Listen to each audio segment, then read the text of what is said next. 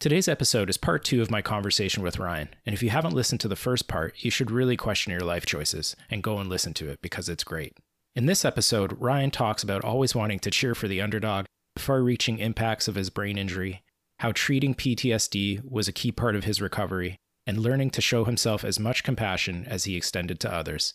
This is Through a Glass Darkly, the podcast about following Jesus while living with a mental illness.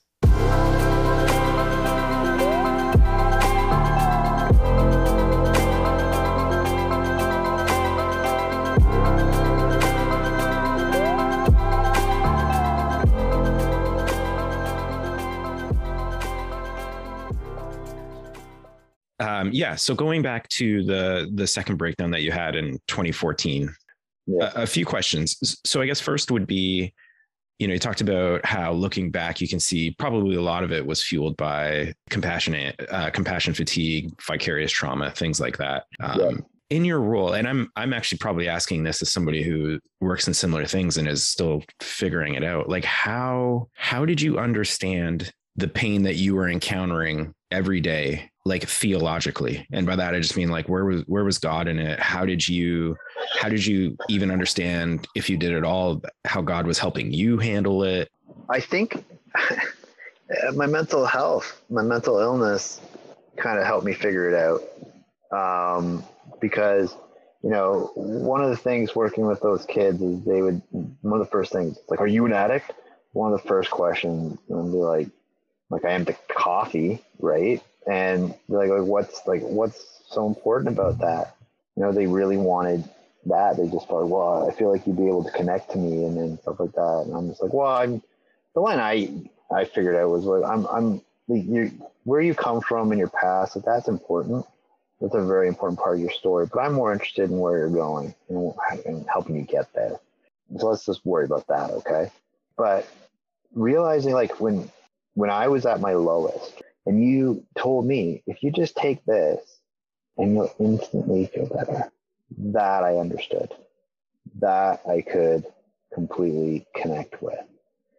And in God, in all of this, it was just seeing just how he moved and how he, helped. It was like the only solace I had was hearing, like, sometimes these heartbreaking stories. And I'm just like, I didn't get mad at God, but I was more of just like, there has to be, it's my role to just continually show love and support to these kids and grace. And as outsiders, I mean, Jesus was an outsider. And, I thought that it was the best thing for me to do was just to always cheer for the underdog and try to be that kind of just light in dark places. I think that those are really good intentions, but as a human, I can only do so much. Yeah, and it has a very real cost. Yeah, it did. And it, I'm still not immune to that today, knowing what my limits are and trying to take care of myself and doing all those things. COVID's been really tough. Okay.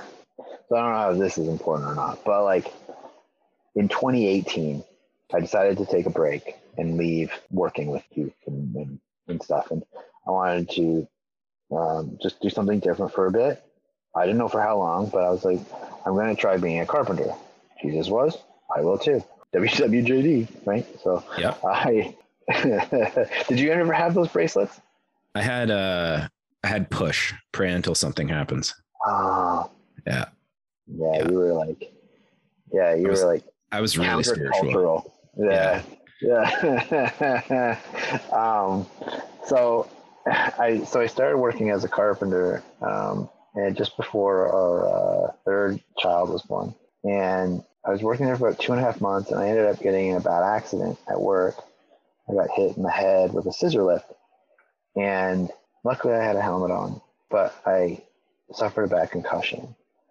And I was also diagnosed with PTSD because of it. And this was, I think, a more trying experience on my faith than the other things. Hmm. Because so I have a brain injury, and sometimes I get like brain fog, or I don't remember things, or I can get confused or irritable and grumpy, and like my patience is like, it can get to zero really quickly. And sorry, like in ways that you were not before I wasn't like this before. injury. Okay. Yeah.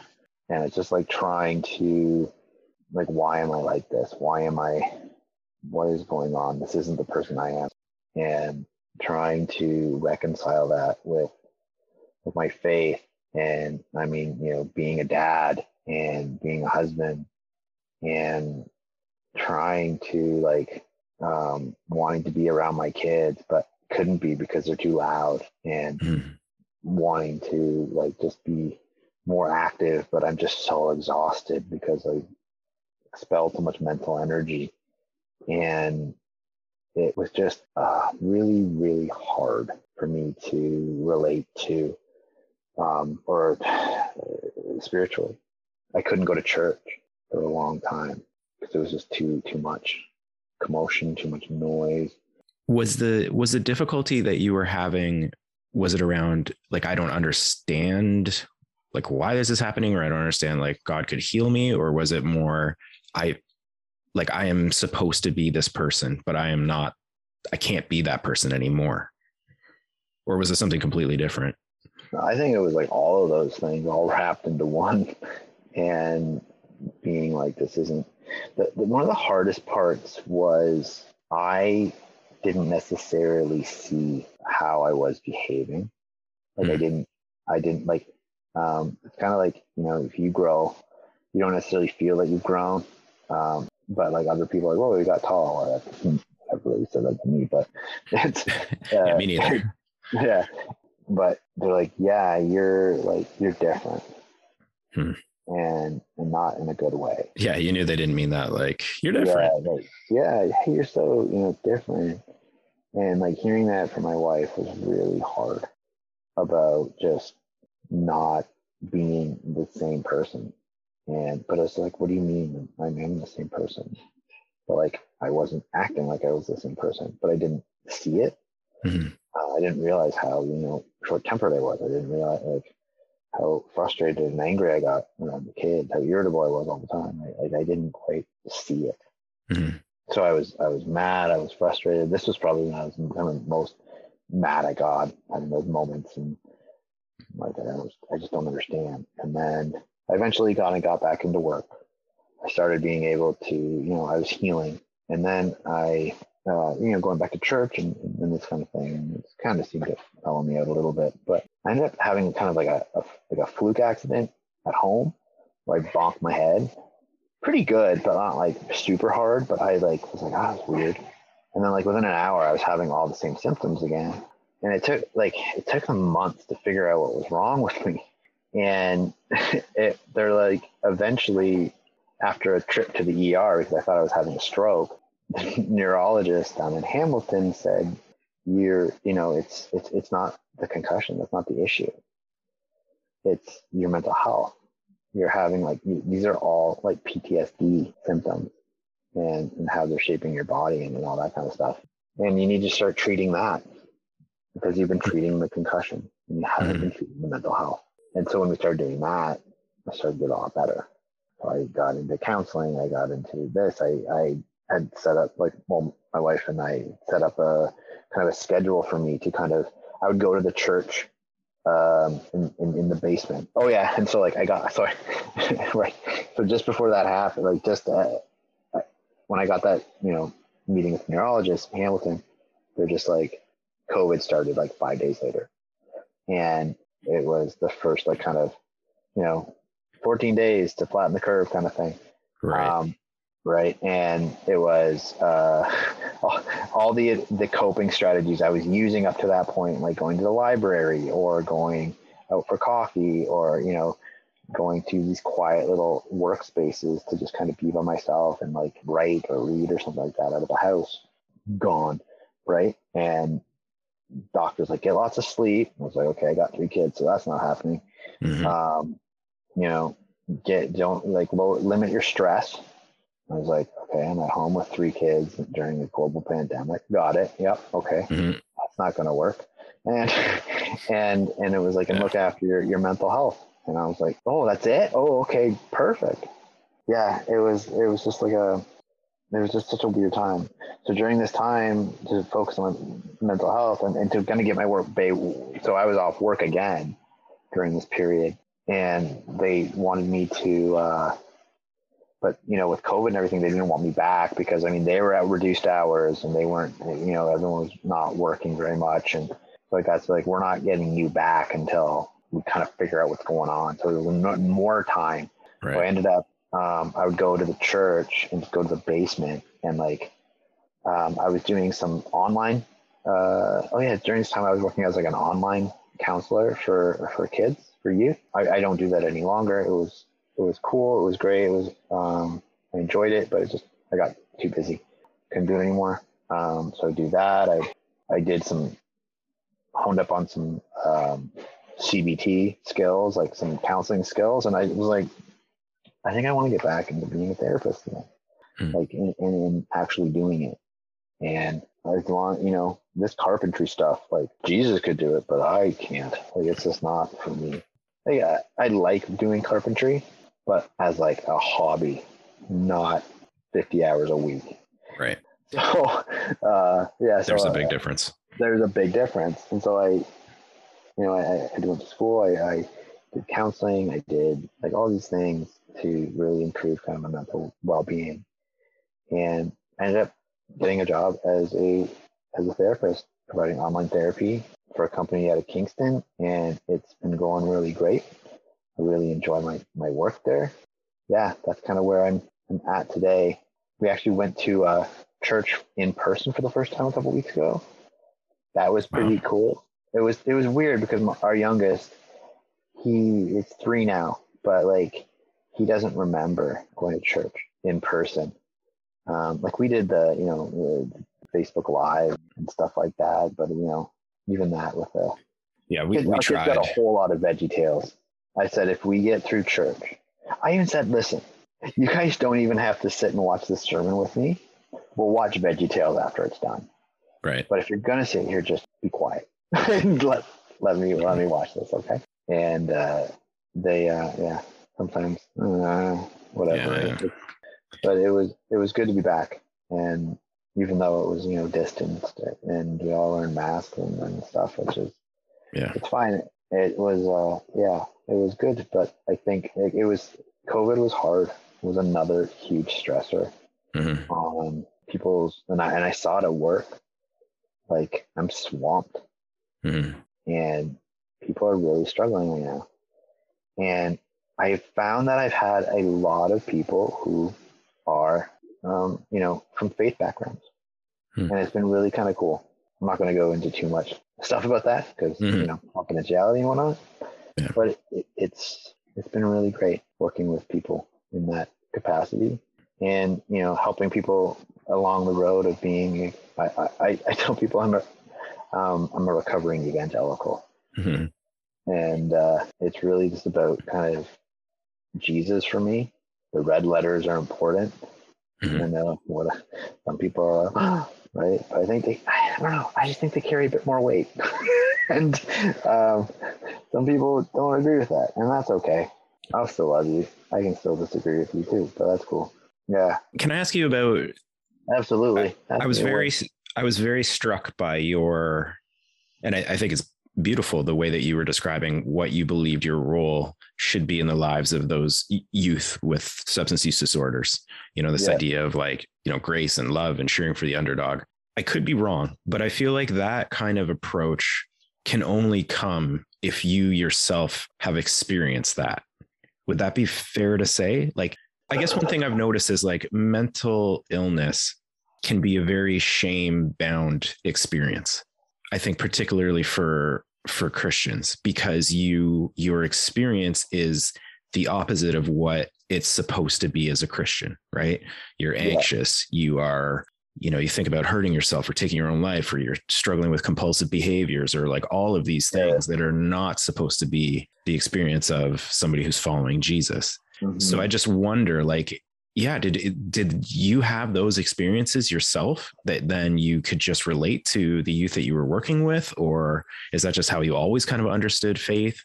I didn't, like, I never had an addiction issue, but there was just something, as I'm thinking about it, like, my mental struggles they gave me an insight, I think, to look beyond what you see in people. And it's also like, it's helped me be a better therapist, I think. And I try to be really open to listening, just hearing what people, like, where they come from and what they've experienced, and accepting that for what it is that's their story. And there's more, than what you see. And, that really got shaped with, working with those youth, but it's really kind of come into, I guess, its own kind of way of thinking, because of my own, when I take that experience and my own experience with mental illness, it's not the same, right? Like, what you see isn't always what you get. And you really need to listen, and asking questions about, like, I don't quite understand. Can you explain that to me? Mm-hmm. Instead of taking the posture, oh, well, that's not. This kind of just hit me a little bit, but, like, the feelings that, like, when I was in Bible college, and they were telling me, like, these things aren't that way, and it's like, but they kind of are that way, and people are telling me that these, it makes me feel like I have the same feelings when I hear people say all lives matter. Right. And it's just like, well, that, to me, if you're, you hear something like, Black Lives Matter, and your first response is to say, no, all lives matter, why are you being so defensive? Mm-hmm. And then my other side is just like, well, what do you mean? Like, I asking people, when you say Black Lives Matter, what do you mean? Mm-hmm. What do you mean? Why don't you think they do? And that's my, because I want to hear their story. I want to hear, like, their experience, because, by me taking that, I understand where like I said, I grew up in the town. Everyone was white. I'm a white man. I'm, the fact that I don't understand some of these things that people struggle with proves to me that I have privilege. I get that. So when I want to be able to learn, I know that's kind of like an aside thing, but it was just. No, but I think just hearing you talk about, and I know it's in connection to probably all your clients, but I think especially about the youth that you had worked with, this idea of, what you see is not all of what you get, or, some of the other things you said, like, it just strikes me as an incredibly compassionate stance, right? Where I think it is compassionate to want to learn more about it. And I just wonder, like, is compassion something that was easy for you to extend to yourself, even in the midst of? Oh, no. Okay. No, it wasn't. It was not. It was real struggles with inadequacy and my own stuff from growing up, and being really hard on myself, kind of being the person, like, if I was really struggling with something, I would try to help other people, because I wouldn't necessarily know how to help myself. And I didn't want to, I didn't like that feeling. And so I would try to avoid it by doing something else. But it wasn't until, like, when I realized I kept having all these crashes, I was like, I need to look after my own shit, right? Mm-hmm. I need to get better. Mm-hmm. And it took me a while to be able to show myself kind of some compassion.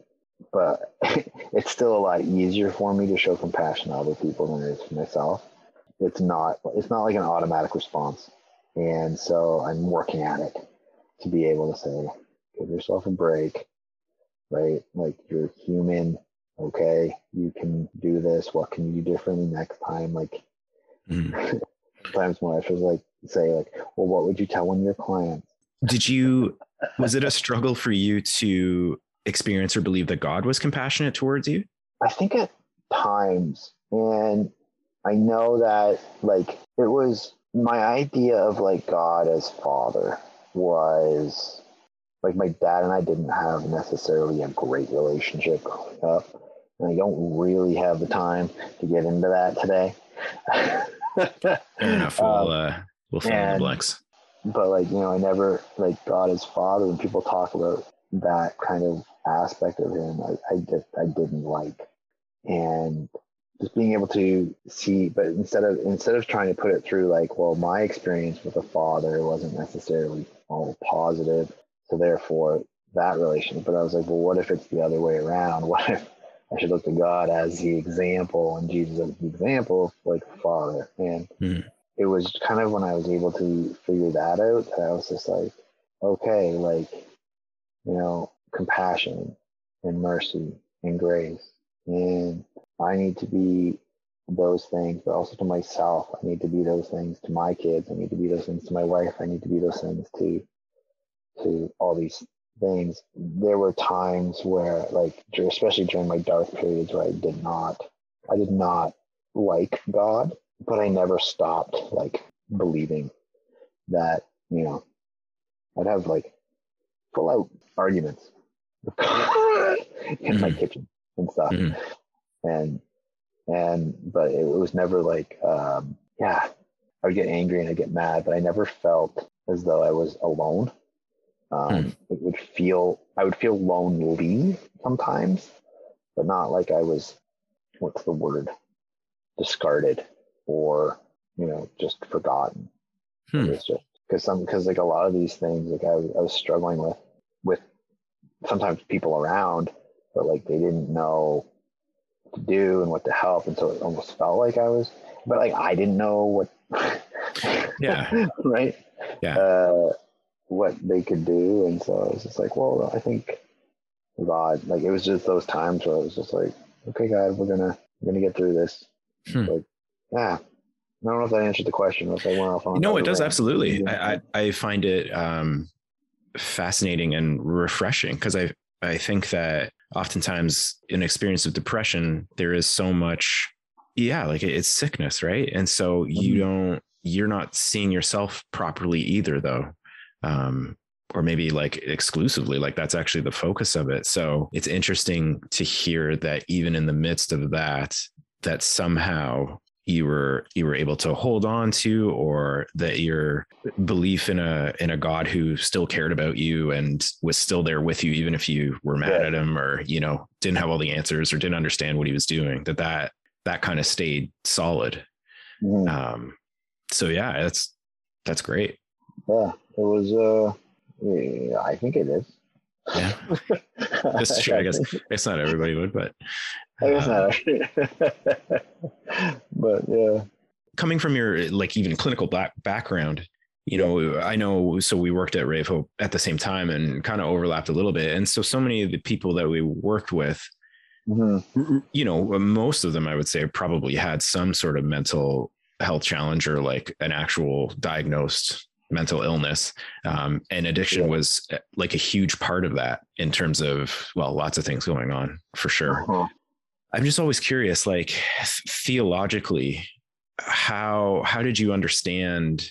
I guess what I'm asking is like, I think a very traditional response would be, well, they're sinning, and so they need to repent. Right. And obviously you would last about 7 seconds in that job if that was your approach. So what is your understanding, I guess, theologically of what's going on in the mix of like mental illness and addiction or compulsive behaviors or, that kind of stuff? Oh, yeah. It's that's a loaded question. And how much time do we have? Like, it's not loaded. I'm not looking for a specific well, answer. not necessarily. Well, okay, maybe not loaded. Like maybe it's just like loaded with substance. Okay, how about I'll give you this. This is going to be the last question because it's a big one. So, what are Okay. 5 minutes? Let's say you have 5 minutes. Okay. To delineate your theological understanding of mental illness and addiction. Okay. Well, when it comes to like addiction, addiction in and of itself to me is a way of coping, most likely due to trauma. And so I find that do I think, it's a sin? And the reason I say that is once you're addicted, it's not like a decision almost, right? It's not the way that the brain has worked and has been shaped. It's different. And through trauma, through substance use, through head injuries, through these things. And so, I grew up thinking like, the whole like, well, if you, getting drunk and smoking and like all that stuff, like, kissing. Oh, I don't know. Like, Probably was, but like there were so many of these things that were so black and white to people. And the more I lived and the more I understood, kind of people as people and not as like special salvation projects, I realized that there is a lot of color between black and white. And these really heavy issues that people want really simple answers to, there's just not real simple answers to give. And that can be about a whole myriad of topics. And addiction is just one of them, where I think people feel in certain faith communities will feel better thinking they have the right answer rather than kind of muddling around in the darkness trying to just do what Jesus did and meet people where they're at. And when you look at how Jesus treated, the lowly and the outcast, it was always with love and with compassion. And it was the religious people that he didn't really have a whole lot of patience for.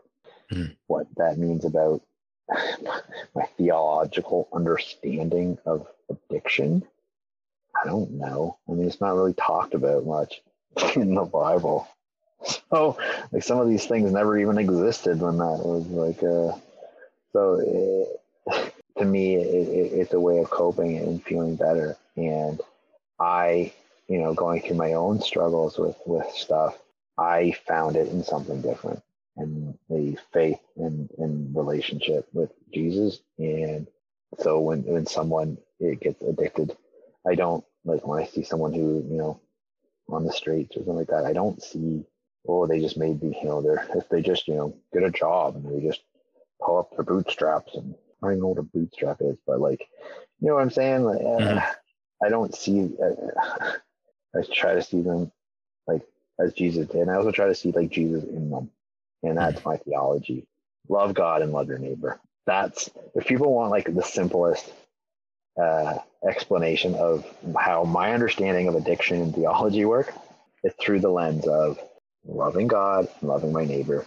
And if by me, am I loving God and loving my neighbor if I am judge this person and I don't show them compassion and grace? Right. I would say no. Final answer. Okay. Sounds good. Sorry, I did lie. I do have one more question. Oh, you did. Yeah. This one's I think easier. Okay.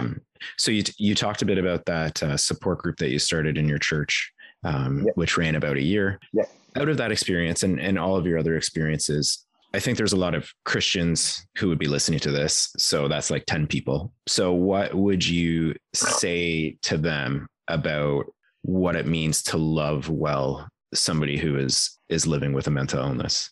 You should probably like ask my wife that question. She might be able to answer it better than I can. I would say that know that like it's not your fault, and that's like a big thing. And sometimes you can't fix it. And it's not your job to fix it. And listen, and the person might not know what they need or what they want. And the best thing you can do is just be present and just, say, well, I'm going to be here. If you need anything, let me know. And go from there. It's not, it's just about being with people and meeting them where they're at. And I think sometimes people get really freaked out by mental illness, and because their perception of it is, the people that you see on talking to themselves in the middle of or screaming in the middle of the streets and things like that. But those are cases, and that's kind of like a whole other kind of story on how to deal with that. But when it's the people in your life, and you just have to be with them. And I think that was hard for my wife, because she didn't know what to do. And I just said, I don't really need you to do anything. I just need you to be here. Right? I don't want to be alone, but I don't need you holding my hand. Right. I just, that's what I need. Just you here and present. And if I need something, I'll ask.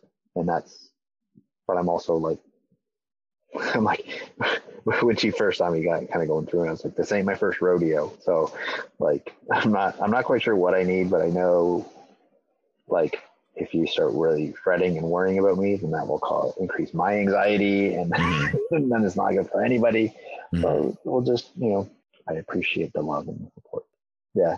Just be with them, and then sit with them in the dark, the emotional and spiritual dark. Cool. Well, thank you very much. Appreciate your time and your insight. And I'm very glad you're working. Well, I know you're working with all sorts of clients, but I'm very glad that you were working with youth and still continue to. So, well, I actually don't really anymore. What?